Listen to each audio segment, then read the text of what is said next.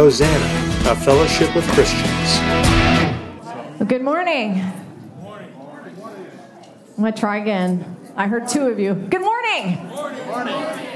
It's wonderful to see you this morning, as always, here at Hosanna. And if you're online, good morning to you. I'm not sure where I'm looking now. I don't know if that camera's on yet. Oh, yeah. Good morning to you. New camera setups for people online, so seeing a different view this morning. Well, as you're able, let's stand together. And I thought we could start out this morning by reading this call to worship and centering our hearts. Let's all read together. Father, we thank and praise you for the life you have so richly given us. Thank you for the incredible blessing of being your sons and daughters, and for the intricate and beautiful creations you have made us to be. Lord, we give you all that we are and ask that we might engage with your Spirit today. We lift our hearts that you might fill them with new love.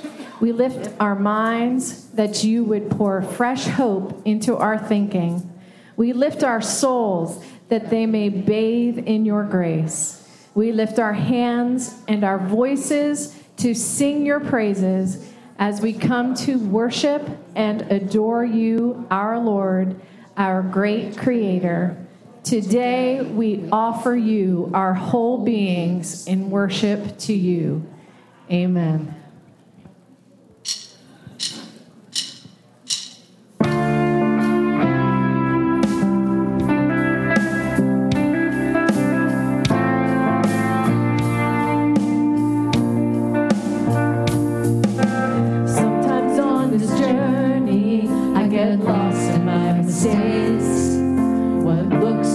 Like weakness is a canvas for your strength. And my story isn't over, my story's just begun. And failure won't define me, 'cause that's what my Father does. Yeah, failure won't define me, 'cause that's what my Father does.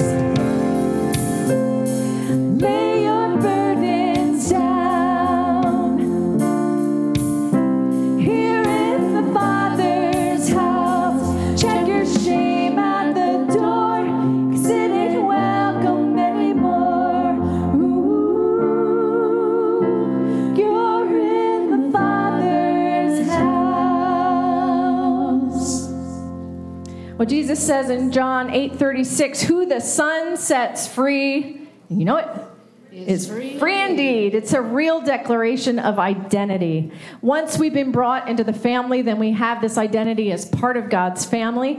And our identity resides in knowing ourselves in Christ and living within the stability of knowing that we are who God says we are.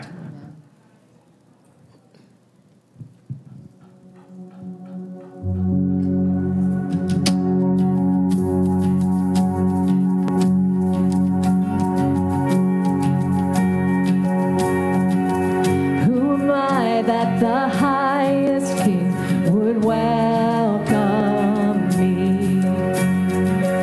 I was lost, but he brought me. You know his love for me. Oh, his love for me. Who the Son sets free, oh, is free indeed.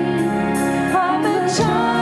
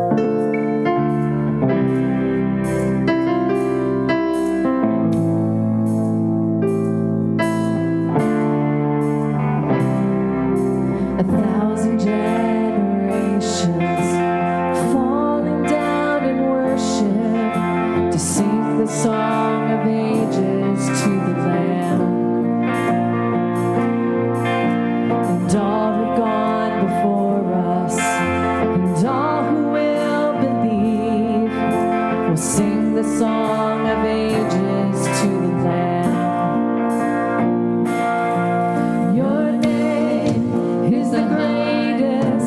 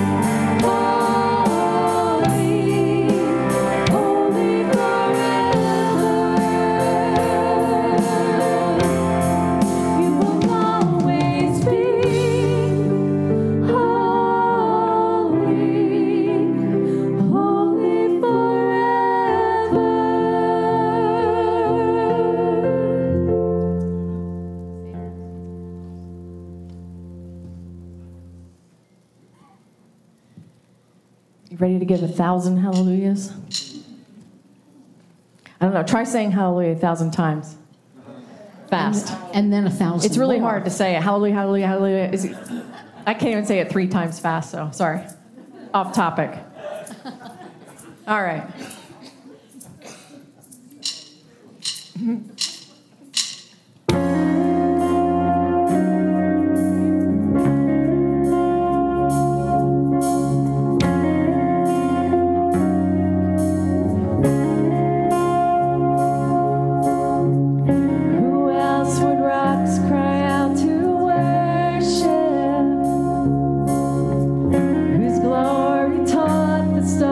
Shine.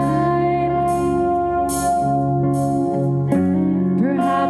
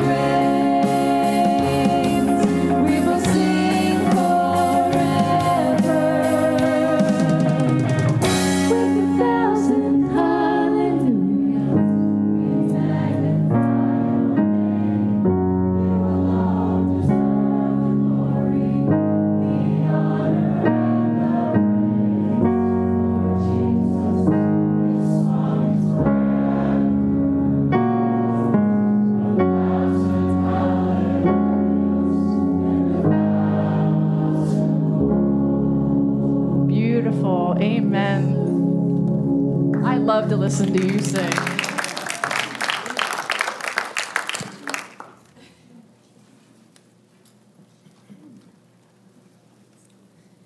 Good morning, everyone. Thank you, worship team. Let's give them some praise. I think that 1,000 hallelujahs and 1,000 more, that can be our prayer for today. That's just, that rings out so beautifully. Hi, everybody. I'm Kelly. For those of you who don't know me, the Director of Children's Ministries, and I'm really glad to see everybody here today, and to our friends online. Great to see you all. It's the first Sunday in May. Wow. Yeah, I'm not quite sure where the winter went, but I'm glad that May is here. Glad that spring is here. Such a great time. I love to see all the new life happening in the world, and it's also a time when that can happen in us too. So happy May, everybody. Before we take our offering, do join me in a word of prayer, okay? Father God, we can say 1,000 hallelujahs and 1,000 more, and that can be our prayer to you. In addition to that, we also thank you for the spring and new beginnings, and ask you to walk with us if there's areas that we need to have new beginnings in, and that we can burst forth with new life here in this season of our lives, in this season in nature.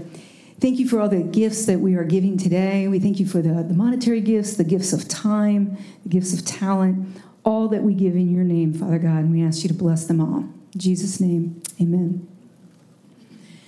Couple of announcements today. Our Change for Change this month is going to be blessing Harry and Penka, their Resurrection Church in Bulgaria, to help with their Christmas gifts for the community. I believe we've been doing that for a number of years, and I know they're very grateful to us and to the families that they get to bless through our giving. So if you have loose change in your pocket, please drop that into the Change for Change this month of May. Also today after the service is our potluck. And I saw a lot of people bringing, looks like, good food in. So please join us for that. And because of the potluck, there will be no adult class today because the potluck will be right after the service. So we will see you over in Fellowship Hall for that. Also, a few weeks ago, I stood up here and talked about October, which is kind of crazy. So yeah, I know, he's zipping me through these months. But October 28th is our holiday bazaar that we have here at Hosanna. And next Sunday, the 14th, is the last day for Hosanna folks to sign up if you would like to be a vendor at that bazaar. So the 14th, I believe it's out there at the Welcome Center. You can sign up, and please do. It's a really good event, and it's a way to get some exposure for any crafts or things that you want to vend. So join us for that. And finally, with it being May, we are 2 months away from VBA, and I did not mean for that to rhyme, but that sounded really good. We got the registration open. The registration link is open, so yes, we're alive and well with VBA registration. And because we're 2 months away, I can say that very soon you will start seeing signups. That we need those of you who are interested to sign up and help.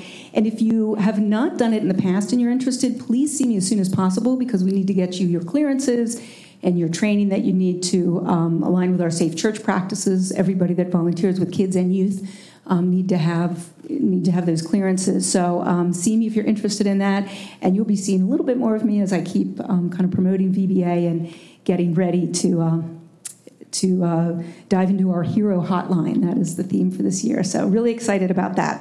So with that, I'll ask Joanne and Tony to come up and give us the message. Oh, and kids are invited now to head out to Kid Venture.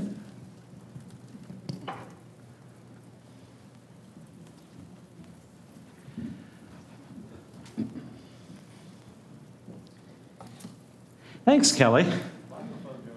And I'll talk in the meantime. I was listening to our songs this morning, knew what they were going to sing, and I didn't realize that there were so many references in there to Jesus being king, the king of heaven, the king above all kings. On the weekend, where with much pomp and circumstance across the pond, a king was crowned. Oh, yeah. And I love the juxtaposition of that. Let there be earthly kings if people want to have them, but even they and all other leaders will bow at the feet of the King of all kings. And that's just kind of encouraging to us, isn't it? Anyway, what's discouraging is that about 20 minutes ago, my iPad said, it's time for an automatic update. Oh. It's updating. So if I'm staring at my phone closely, please forgive me. We're good. Oh, look at that. Whoa. Jeff is like a magic fairy. Yeah. You know, he just makes things happen. That's hilarious. Thank you, Jeff. We sang another beautiful song this morning. The first song that we sang, many of you were here for this, about laying our burdens down in the Father's house. And what an invitation it is. But we're only going to do that, right, if we trust that the Father is good. We're not going to hand these things over to somebody we don't trust or we think is out to get us. Mm-hmm. So we want to begin our message by looking at the lyrics of another song without the music this time, so we can just pay attention to the words, just to hear the testimony of someone who has done that. You'll recognize this. So I've heard 1,000 stories of what they think you're like, mm-hmm. but I've heard the tender whisper in love in the dead of night. Yep. You tell me that you're pleased, that I'm never alone. You're a good, good Father. It's who you are. And I'm loved by you. That's who I am. I know I've seen many searching for answers far and wide, but I know we're all searching for answers only you provide. Because you know just what we need before we say a word. I said the word, but you're a good, good Father. It's who you are. And I'm loved by you. It's who I am. Yeah. And that song concludes multiple times with the line, you are perfect in all of your ways to us, mm-hmm. which we believe is a reference to God's perfect love. Yeah. Now, these lyrics are those of a songwriter. I don't know who it was. I could have looked it up, I guess, describing their own relationship with God. And the question is, how does this compare to your own experience of God? I mean, I suspect that some people may not honestly be able to sing this song because they don't believe that God is that good. Yep. Or they may not believe that God is good at all. This is one of the things we hear out in the world these days. There was a time when that was a given, and now people say that the God we worship isn't very good. What do you think? What's your experience? Mm-hmm. Others may hear these words with some skepticism. We're just not sure. We're not as sure as we once were. Maybe after we've been through a tough patch in life. Mm-hmm. And yes, some of us sing this song with joyful hearts because it describes the goodness that we too have experienced. Yep.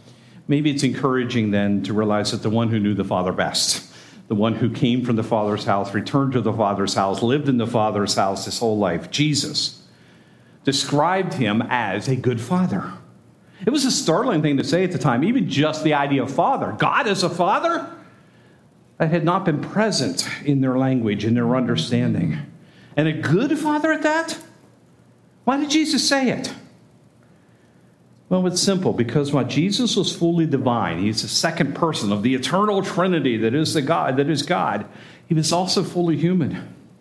And he shows us in his humanness what it's like to be in relationship with that first member of the Trinity.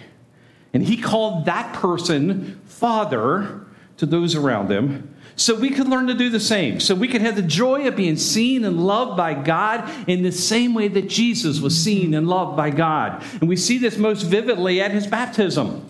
We talk about this from time to time here because it's one of those key passages here. We're basking in the loving gaze of the Father as he came out of the water. Jesus heard him say, "You are my Son whom I love. I am well pleased with you." Or we could equally translate it, "You are my Son whom I love and whom I take delight, in whom I delight and take pleasure." Yeah, yeah. And how wonderful is it that the Father's delighted gaze was not reserved for Jesus alone. In his humanity, Jesus represented all of us, right? And we know this in our heads, but in our hearts and in our life experience, we can struggle, as Tony was saying, believing that this is true. It is so easy to write this off. You know, it's easy to think, of course the Father's well pleased with Jesus. Jesus was perfect.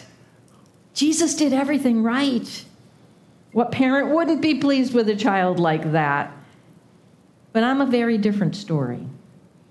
And the entire Trinity knows just how imperfect and how broken I really am. There's no way that God, especially God the Father, could look at me with any delight at all. See, on the level of our imperfection and our brokenness, it is true.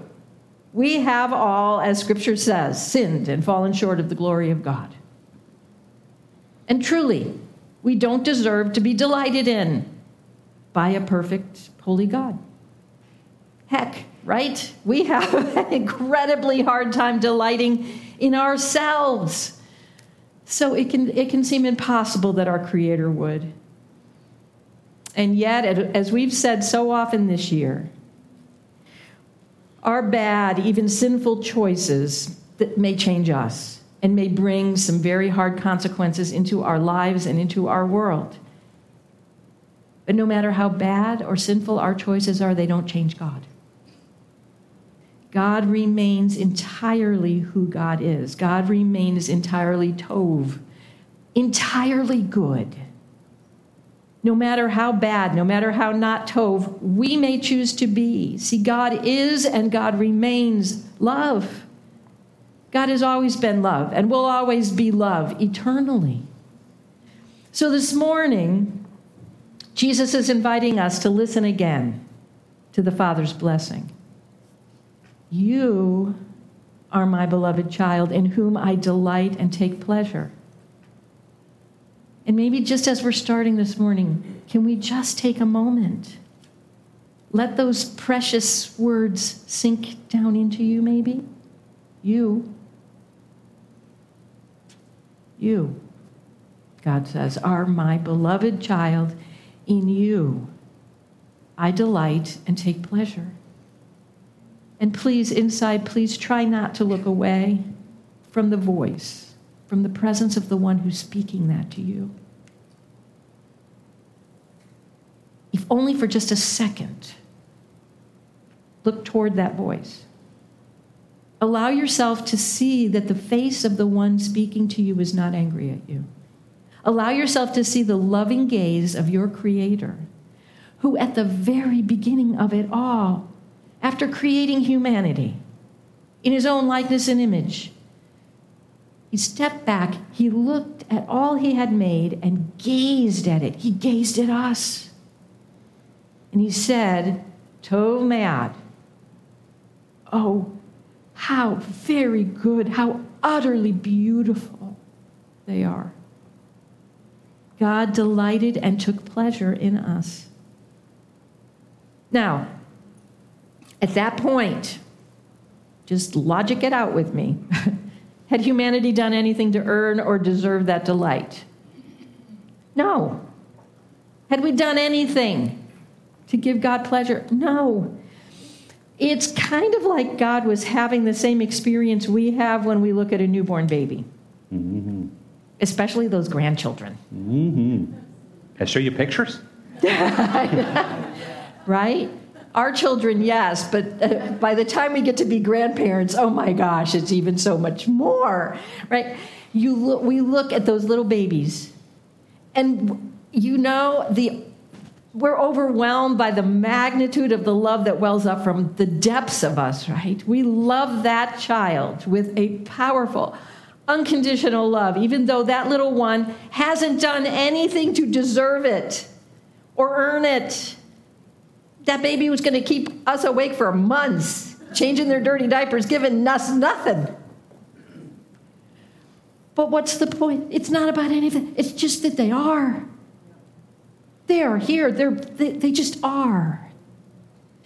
And then to go back and realize our love is not one atom of the love that comes from the depths of God's heart to us as his children.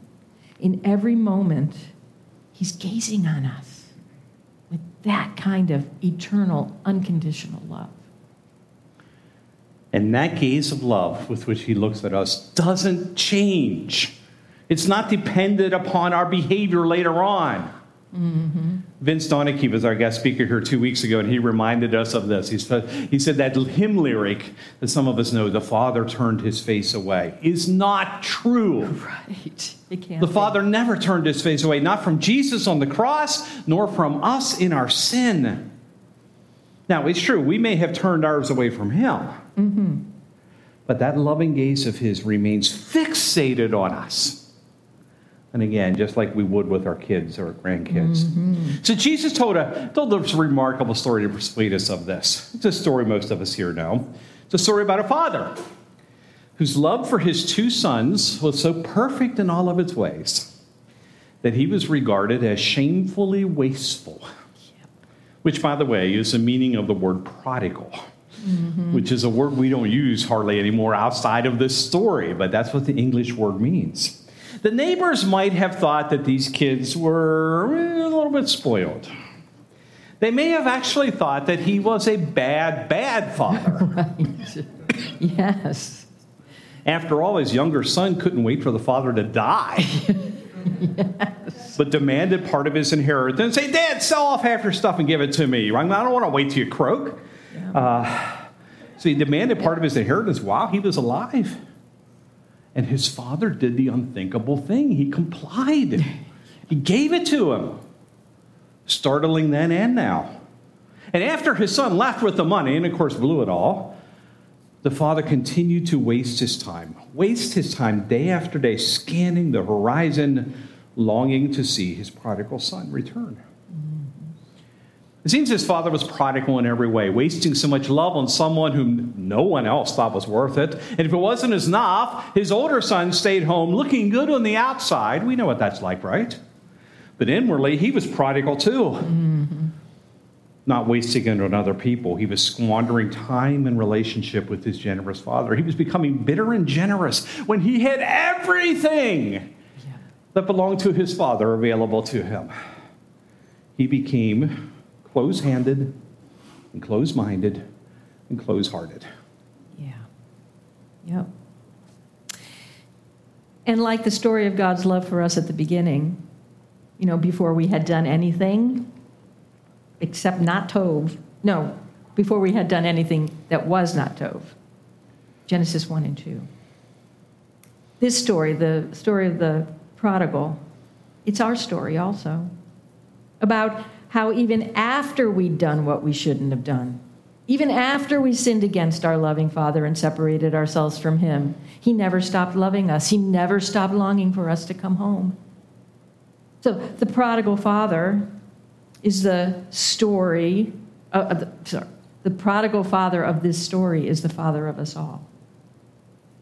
Right? This is the true father that Jesus came to reveal to us. This is the true father who's always watching over us, always waiting for us, and always welcoming us home with a gaze of love and tears streaming down his face. And when we turn toward him, oh my word, he starts running, and his face is filled, it's just covered with tears. And he's shouting for everyone to hear, "This is my beloved child," and he's lavishing his wasteful love all over us.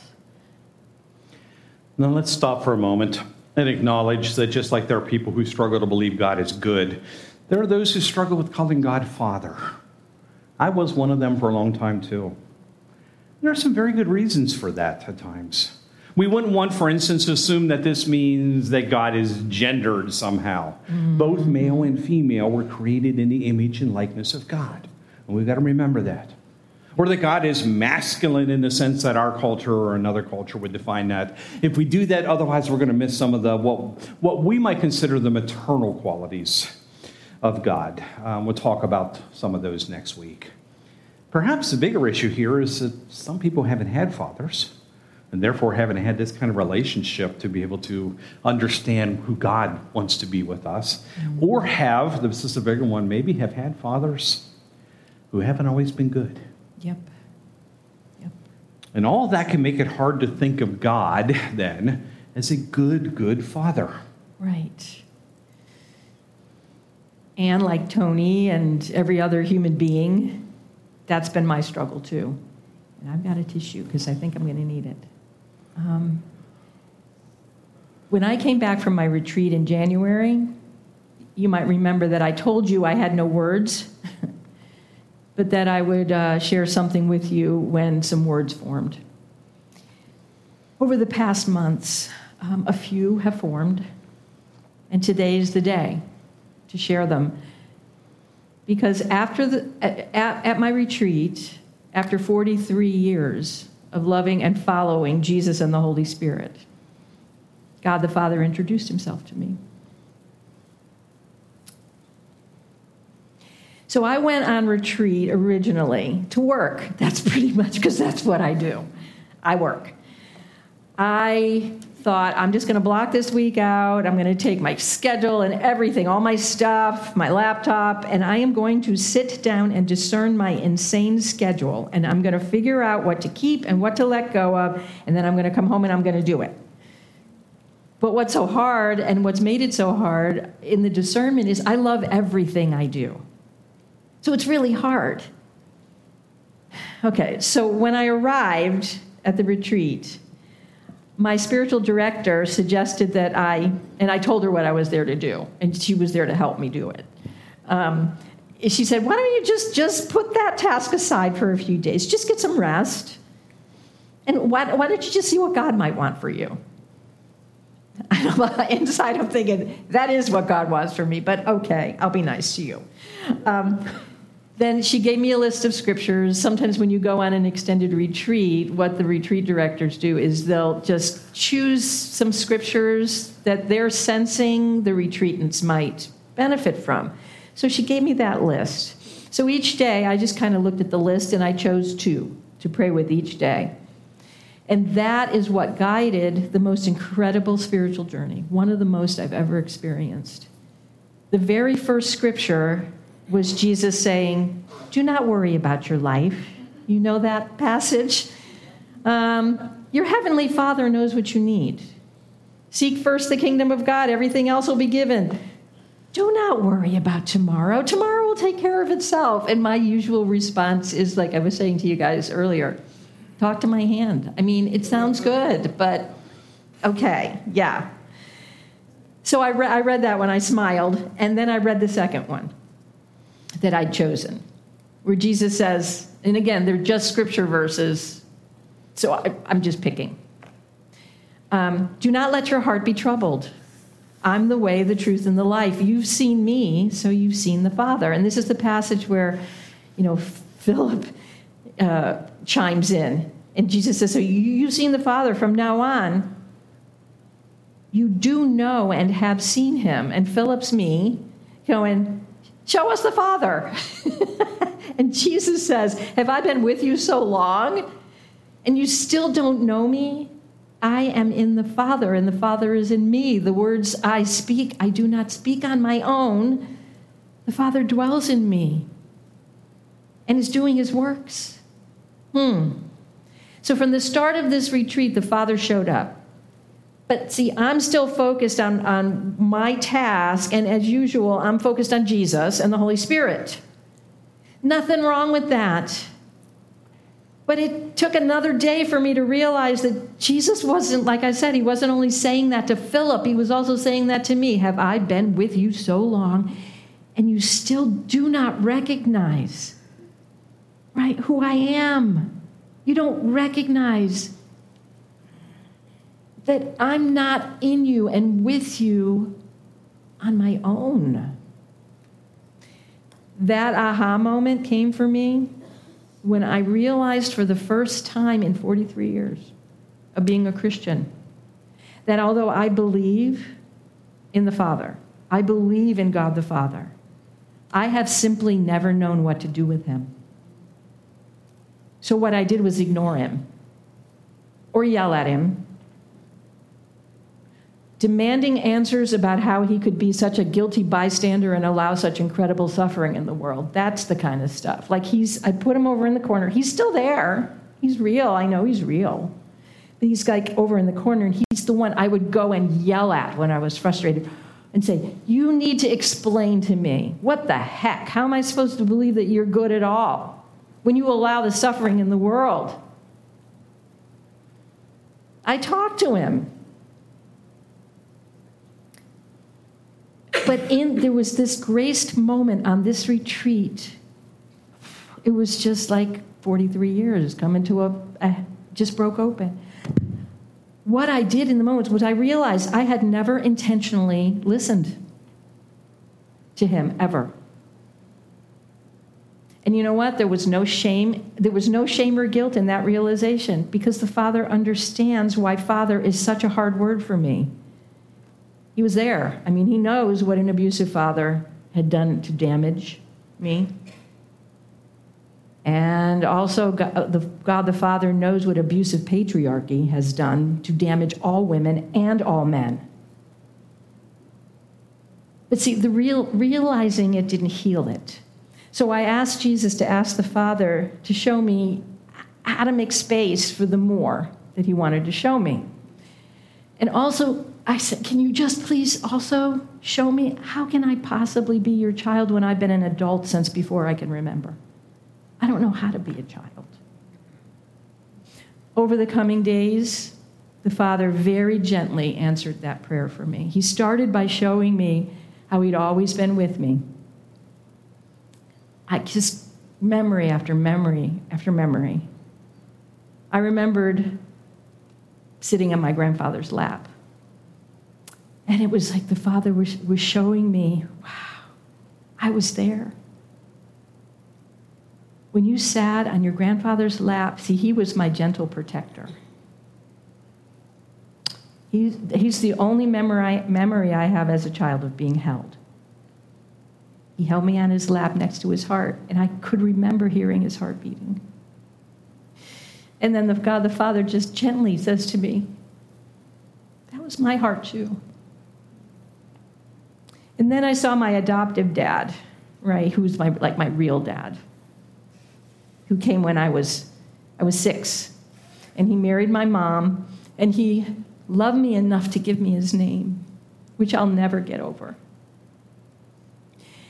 And he was always there when I needed him, always. Again, quiet, very quiet, but he was always there.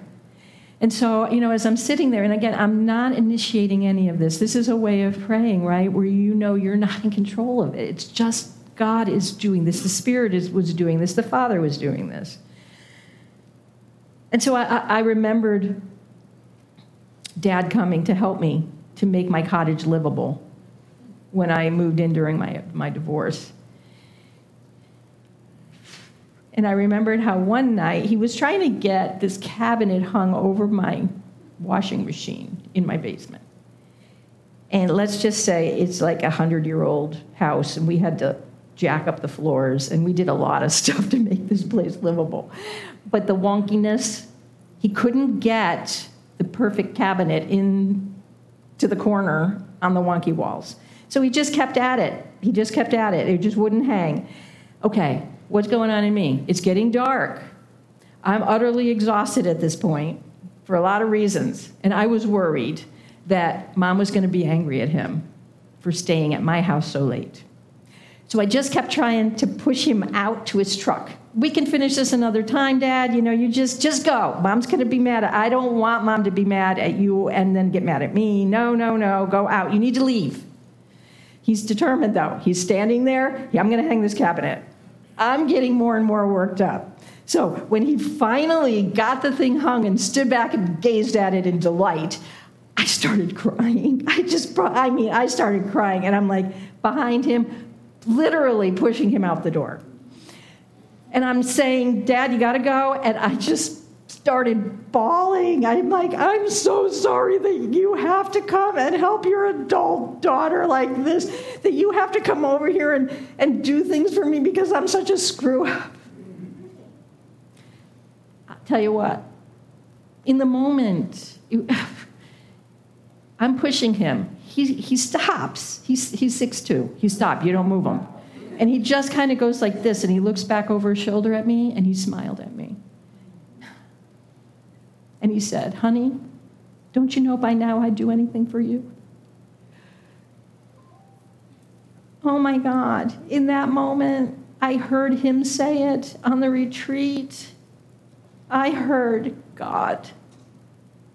I experienced God the Father in my dad turning and looking at me and smiling and speaking through him saying, honey, don't you know, I'd do anything for you.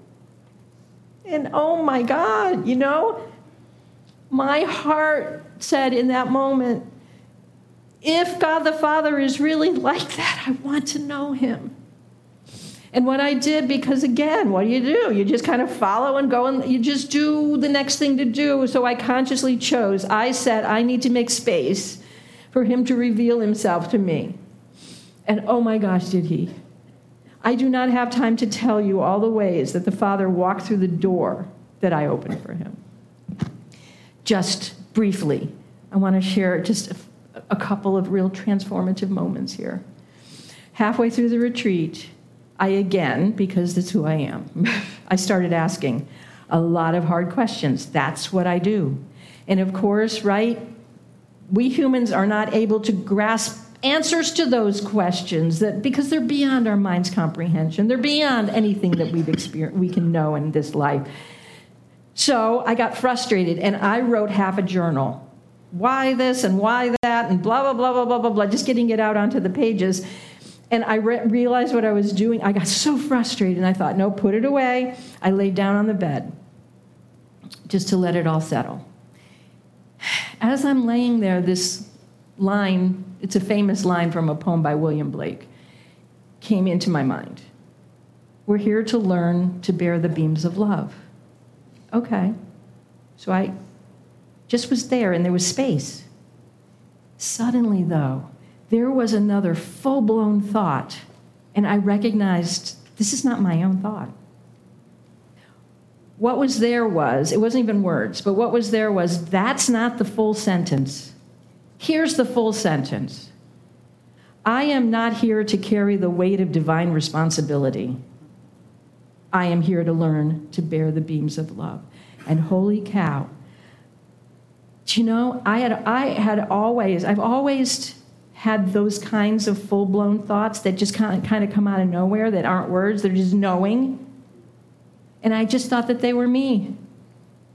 In that moment, I realized that has always been the Father in me.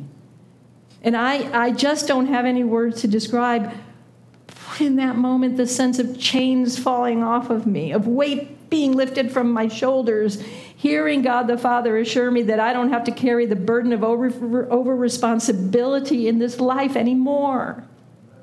And neither do you. See, one more. Later that same night, okay, so I'm like, okay, this is a Father like none I've ever known. I was asking, so what should I call you? Because, you know, Father, Daddy, even Abba, no, not so much. They just don't work for me. And again, it was just a sense of his, what do you want my name to be? I didn't know. Oh, my goodness. And then I heard my granddaughter, who's a teenager now, but I heard her little girl voice that I'd heard so many times. I heard her laughing and calling, Papa,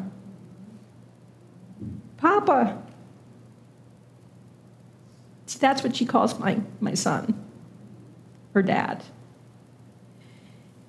And all I can say is I started ugly crying in the most beautiful way. I mean, oh my God, I couldn't even take it in. That's who you are?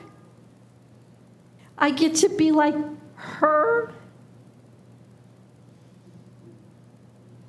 And then I remembered my son through the years. Whenever anyone would ask him, what do you want to be when you grow up?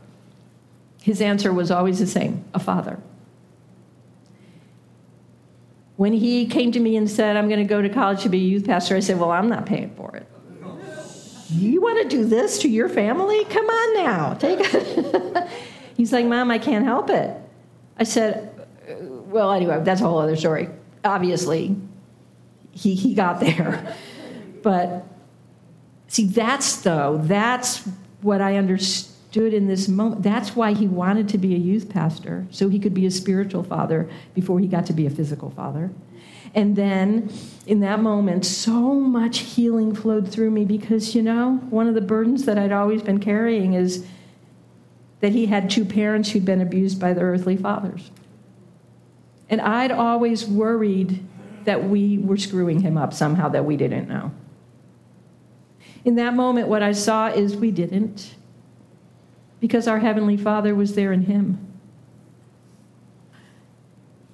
He was making up for what we couldn't do, and Heavenly Father was raising our earthly son, his earthly son. He's raising him to be somebody that we never could. Does this make sense?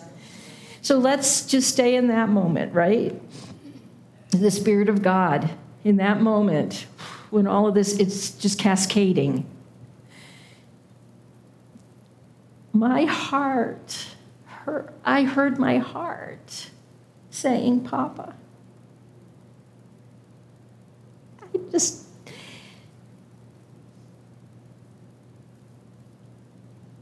It was a little girl's voice, and it was saying, Papa. And for the first time, I heard it. I know the Spirit's been in there, right? The Spirit comes in, crying, Abba, Father, Spirit of adoption.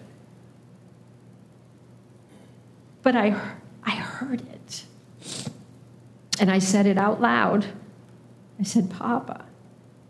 And it still feels foreign in a way. But I said, Papa, and this indescribable peace, this trust, it was just there. And all I knew, in my experience, I just knew I loved Papa. And although that's all I really knew at that time, it was so much more than enough, and it still is, because I don't know much more than that right now, 5 months later. The retreat went on, right? I came home. Life goes on. It isn't magic. I still struggle. I still ask hard questions without answers I can understand. I still have hard decisions to make about my schedule, and I'm having some very hard conversations with Papa about my granddaughter's health right now. And lots of hard conversations about the broken system we're living in right now. And so much more.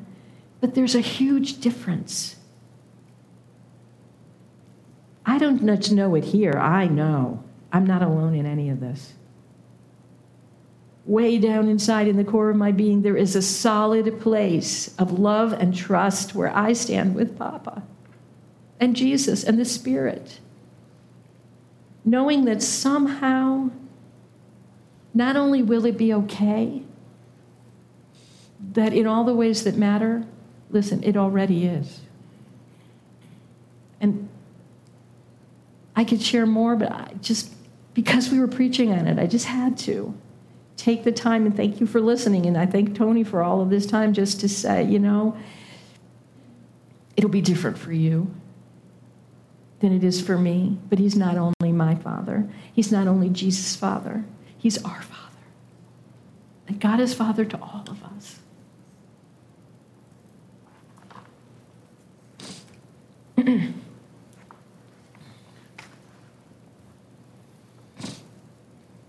Would you get so engrossed in my story? I forgot to stay. I'm feeling like somebody ought to say on behalf of the congregation, thank you. What? For what? Don't make me cry. I don't want to ugly cry. That's not a sin either. Thank you for trusting us with your story, which may be similar to or different from our own. Well, this is what the family of God does. Thank you for being the kind of people that we can trust. You're not just an audience that we talk to. This is a family. We really do live the messages, don't we? Yeah. Yeah.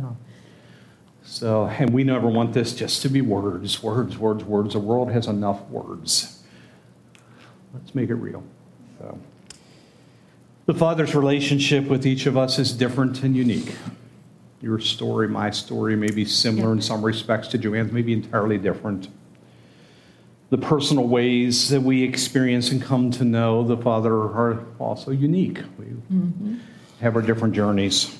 Yet there are some common ways that we do know and experience him. So when Jesus' disciples, they're watching Jesus with his relationship with the Father. They're watching him wander off behind the bushes and pray to this Father. They're watching the way that he lived in this unity and this intimacy with God. And they said, how do we do that too? Can we have that too? Teach us how to pray the way you do. Teach us how to communicate. Teach us how to be in the presence of the Father in the way that you are. So what did he do? He gave them what we call the Lord's Prayer. It's not something to memorize as a rote prayer. It's a template almost to help them experience the Father the way that Jesus did. And it had another purpose, I believe. And this one was not an entirely new revelation, I guess, but it just hit me this week. Joanne mentioned it last week as we were preparing. Maybe the purpose of the Lord's Prayer is to convince us that the Father is better than we have imagined. Better than we even can imagine. I don't know if I'd ever noticed how wonderfully the Father is described in this prayer.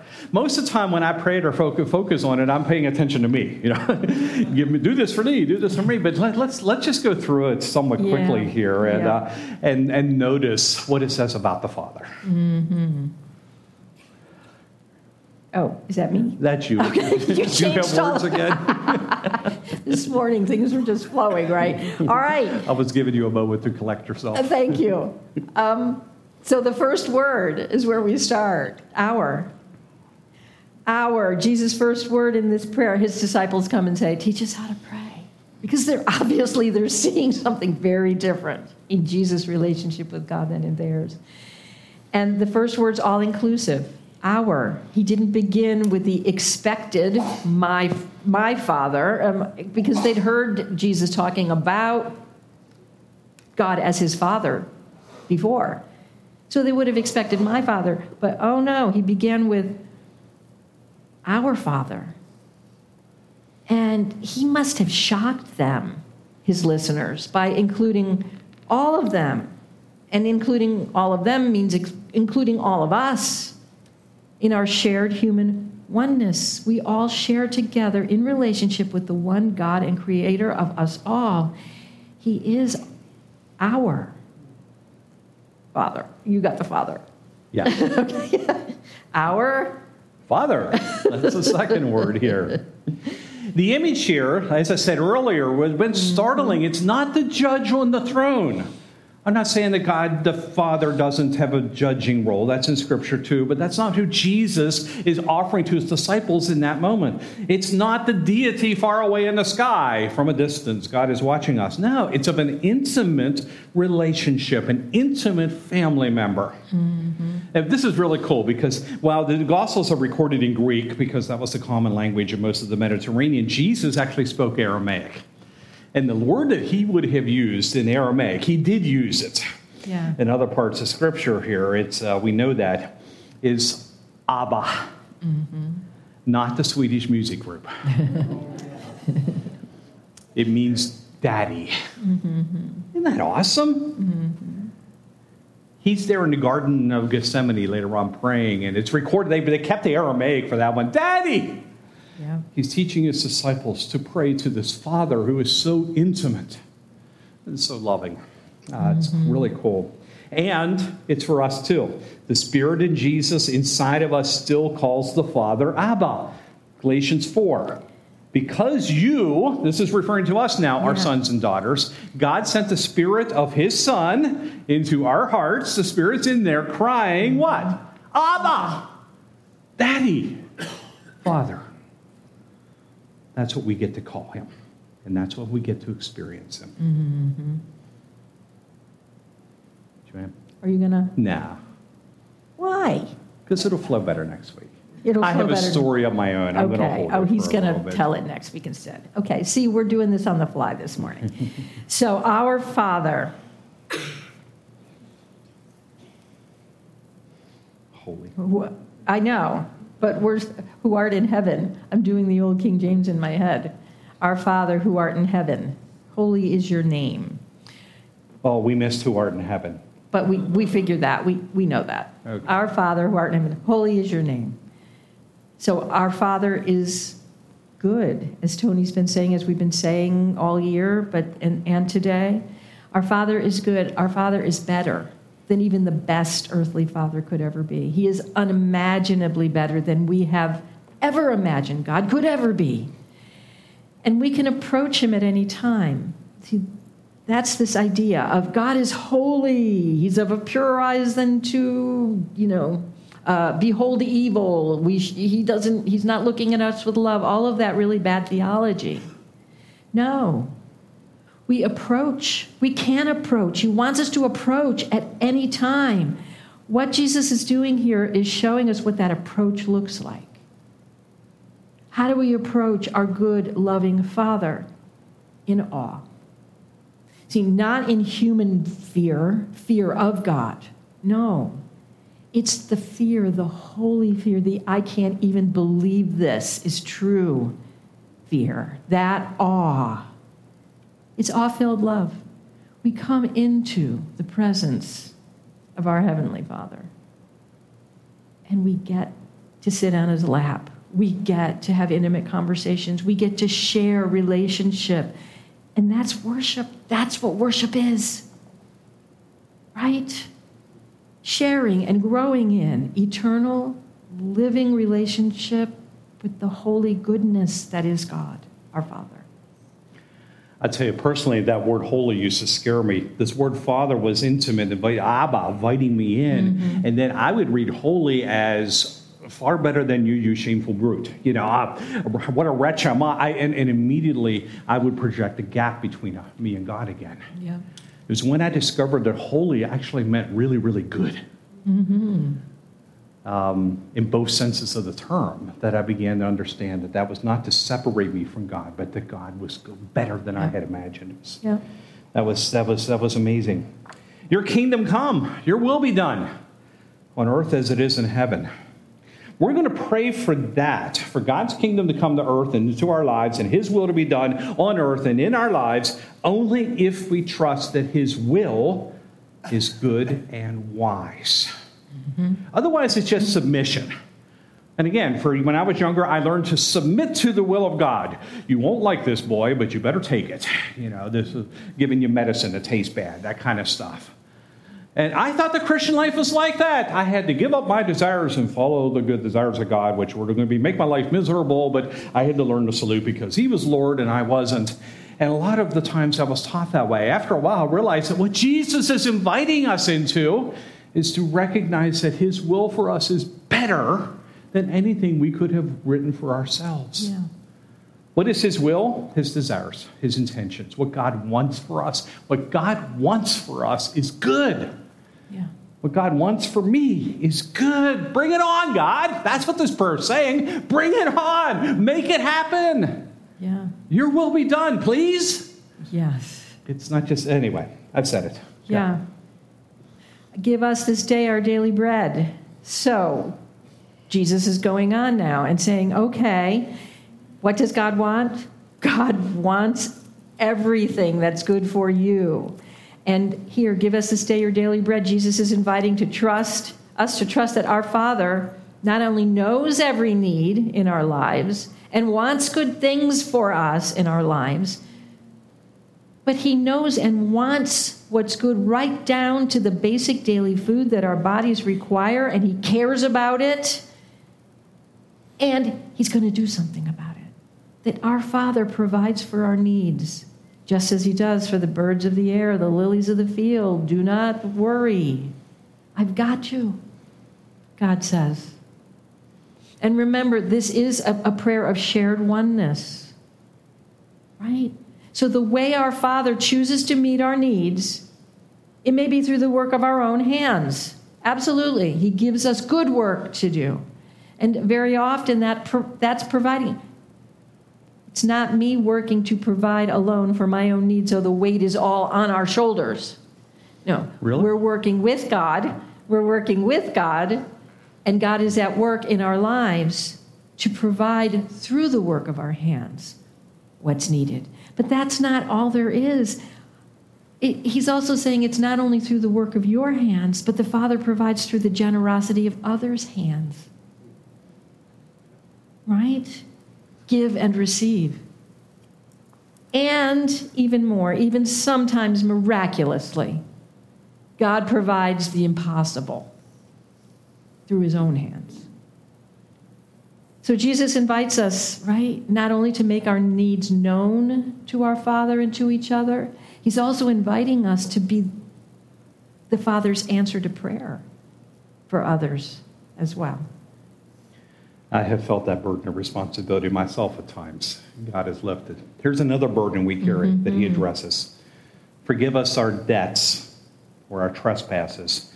The Lord's Prayer, by the way, is recorded in two slightly different versions, one in Matthew and one in Luke. I suspect it was a normal part of his teaching.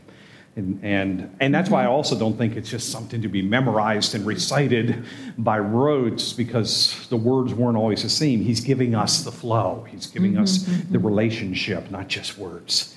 So forgive us our debts. Forgive us our trespasses. I forgot the words debts. We forgive those who trespass against us. This part invites us to see the Father as compassionate. That he is the prodigal father. He's prodigal. He's wasteful in his grace, mercy, and forgiveness to us. And then, just like Joanne said about the providing for others, we too here get to be part of the answer to prayer, to in compassion and forgiveness, release others that we have something against.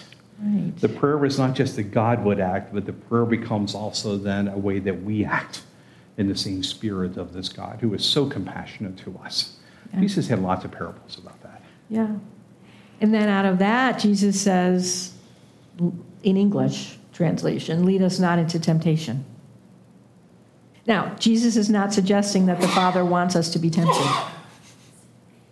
A better translation here is, don't let us yield to temptation.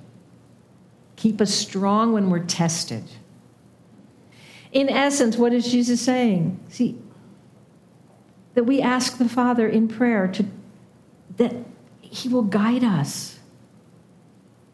It's a prayer to trust and follow God's love, God's guidance in our most confusing and overwhelming times. It's like, the trusting of when you can't figure it out, when the next step doesn't even appear to you. What do? You wait and you just see look for life. Where is there light? You just go in that direction. One more step.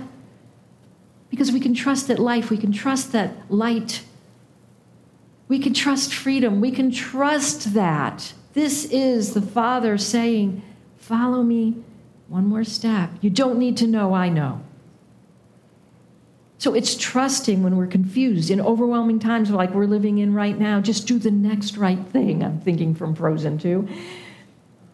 Because God will strengthen us in our weakest moments to continue going and to not collapse under the pressure, to not yield to the temptation, that he'll keep us strong. Lead us not into temptation, but deliver us from evil, or the evil one. Here we see the protective heart of the Father. That doesn't mean that nothing bad is ever going to happen to us the way we define bad, but we can trust God for tov, that word we keep using all year long. The goodness of God, that no matter what the world may look like, no matter how fearful or weird it may seem out there, no matter how non-tov it gets, it's a prayer to open our eyes so that we can see our good, protective, loving Father at work in the midst of it. Yeah. For yours is the kingdom and the power and the glory forever. So this closing statement, what's he saying? After praying all of this, to this Father who loves you with an everlasting love, who knows your needs and is always in the process of meeting them, who will not lead you in the wrong direction. After all of this beautiful praying, this closing statement is basically, it's our yes. How can we pray this? Why can we pray this? Because yes, you are our Father. It is your kingdom. It is your power. It is your glory, not any of ours. Yes, you are omnipotent. You are all powerful. Yes, you are omniscient. Yes, you are all knowing. Yes, you're omnipresent. Yes, you are present everywhere at once, in heaven and on earth, present always with all of us, everywhere, forever. So yes, we can, even in all of the midst of the brokenness and the unanswered questions, yes, we will remain hopeful because you remain active in working everything together for our good and for this world's good that you love so dearly, and you will fulfill every promise you've made. Amen. That's the last word, right? Amen. Yes. So be it. And it is. The giving over of it all to God and resting in our good Father. That's what amen means. Mm-hmm. It's being able to shout out with confidence, God is good. All the time. What's your life? All the time. God is good. And all the time, God is good. God is good. The all the timeness of this points to how faithful God is. Yes. His is not a till I get tired of you kind of love, or till you screw things up kind of love. God doesn't abandon us. God doesn't walk away. God doesn't wrinkle his face up in disgust and say, I'm done with you. Emmanuel was one of the names that was given to God, the second person of the Trinity, when he showed up as a human. It means God with us. It was not just for 33 years, 20 centuries ago. God has never ceased to be with us. Yep. He is still with us. He is still with me. He is still with you and always will be. God is faithful. Yep. And as Jesus said, the Father's in him. He's in the Father. We're in Christ. The Spirit is in us. We're all held in God. I don't know how much more secure it gets than that. There's a lot to say amen to. Because he is our good Father. You're our good, good Father. It's who you are. And we're all loved by you. Yes, and yet, as we get ready to close, I think we need to circle back and reconnect with this reality that God is not only our Father, also my Father. It's both and your Father, individually, and all of us together. But let's circle back from the our Father. Let's circle back to my Father, your Father. The Father who loves each of us as if we were his only child. Loves each of us the same way he loved his only begotten Son. Let's just take a moment here, just to slow down like we did. Thank you for your feedback from last week. Wow, we heard everyone really did need that moment. Let's just slow down right now. Just notice. Just slow down. If you need to close your eyes, that's okay.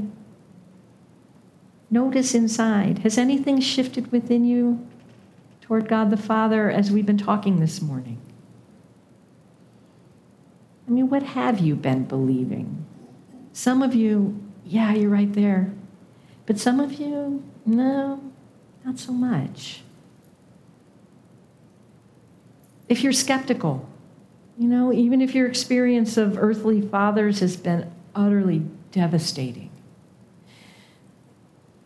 would you be willing for your Heavenly Father to tell you the story of how he created you in love and by love and for love? Would you be just willing to make some space for him to show you how he welcomes you home again and again and again with tears of joy streaming down his face?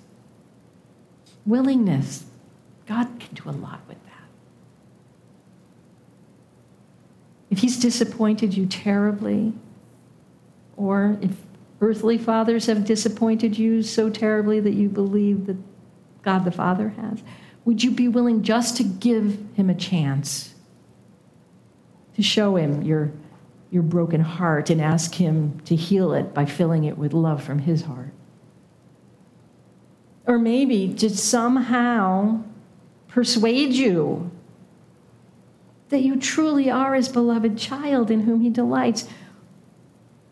Or maybe are you willing to just consider that there's nothing you could ever do to change that love of God for you, that there's nothing in all creation that could ever separate you from the love of the Father in Christ Jesus?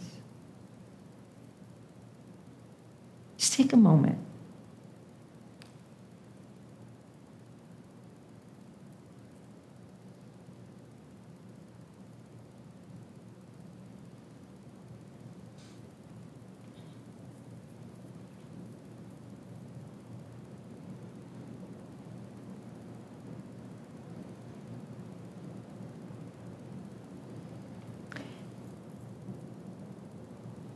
And one more moment. Can you just let yourself go down through the layers of all the stuff, all the questions, all the pain, all of it. Just let yourself kind of sink down through those layers, down into your want to, your desire.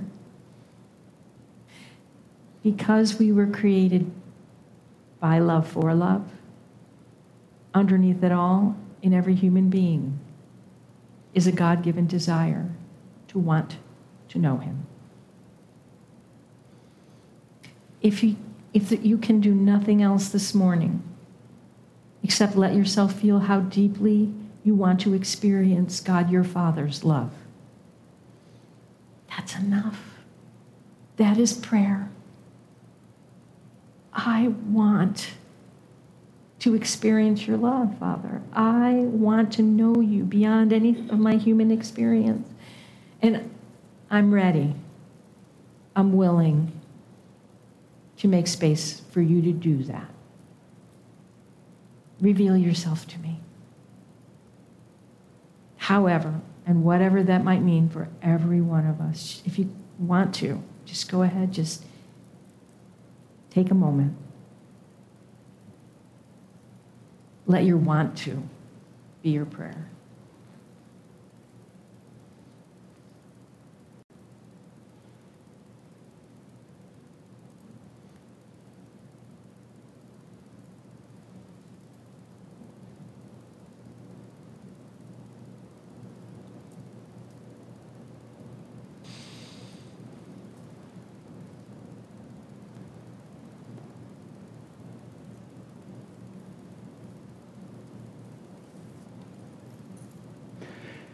Here's a way that we can respond to God out loud, if you wish. If these words are true in any way, maybe they're newly true for you this morning. You've heard them already today. Mm-hmm. This time, why don't we sing them? If you know the tune, and if you don't, say them out loud or whatever.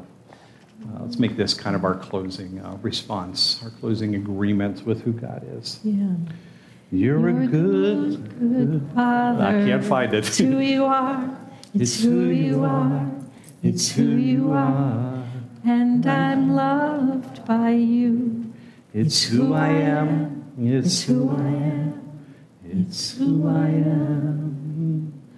Not the most musical thing we've ever done, but the words are true. I had it there 2 minutes ago, and then I lost it. It is true. It is true.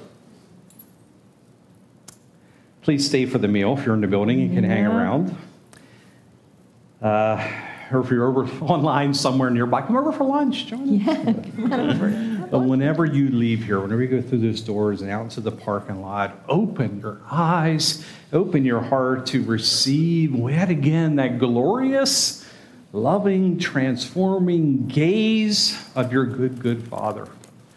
My, how he takes delight in you. It changes everything. It really does. Amen? Amen. May it be so. And it is. And my iPad is not yet done updating.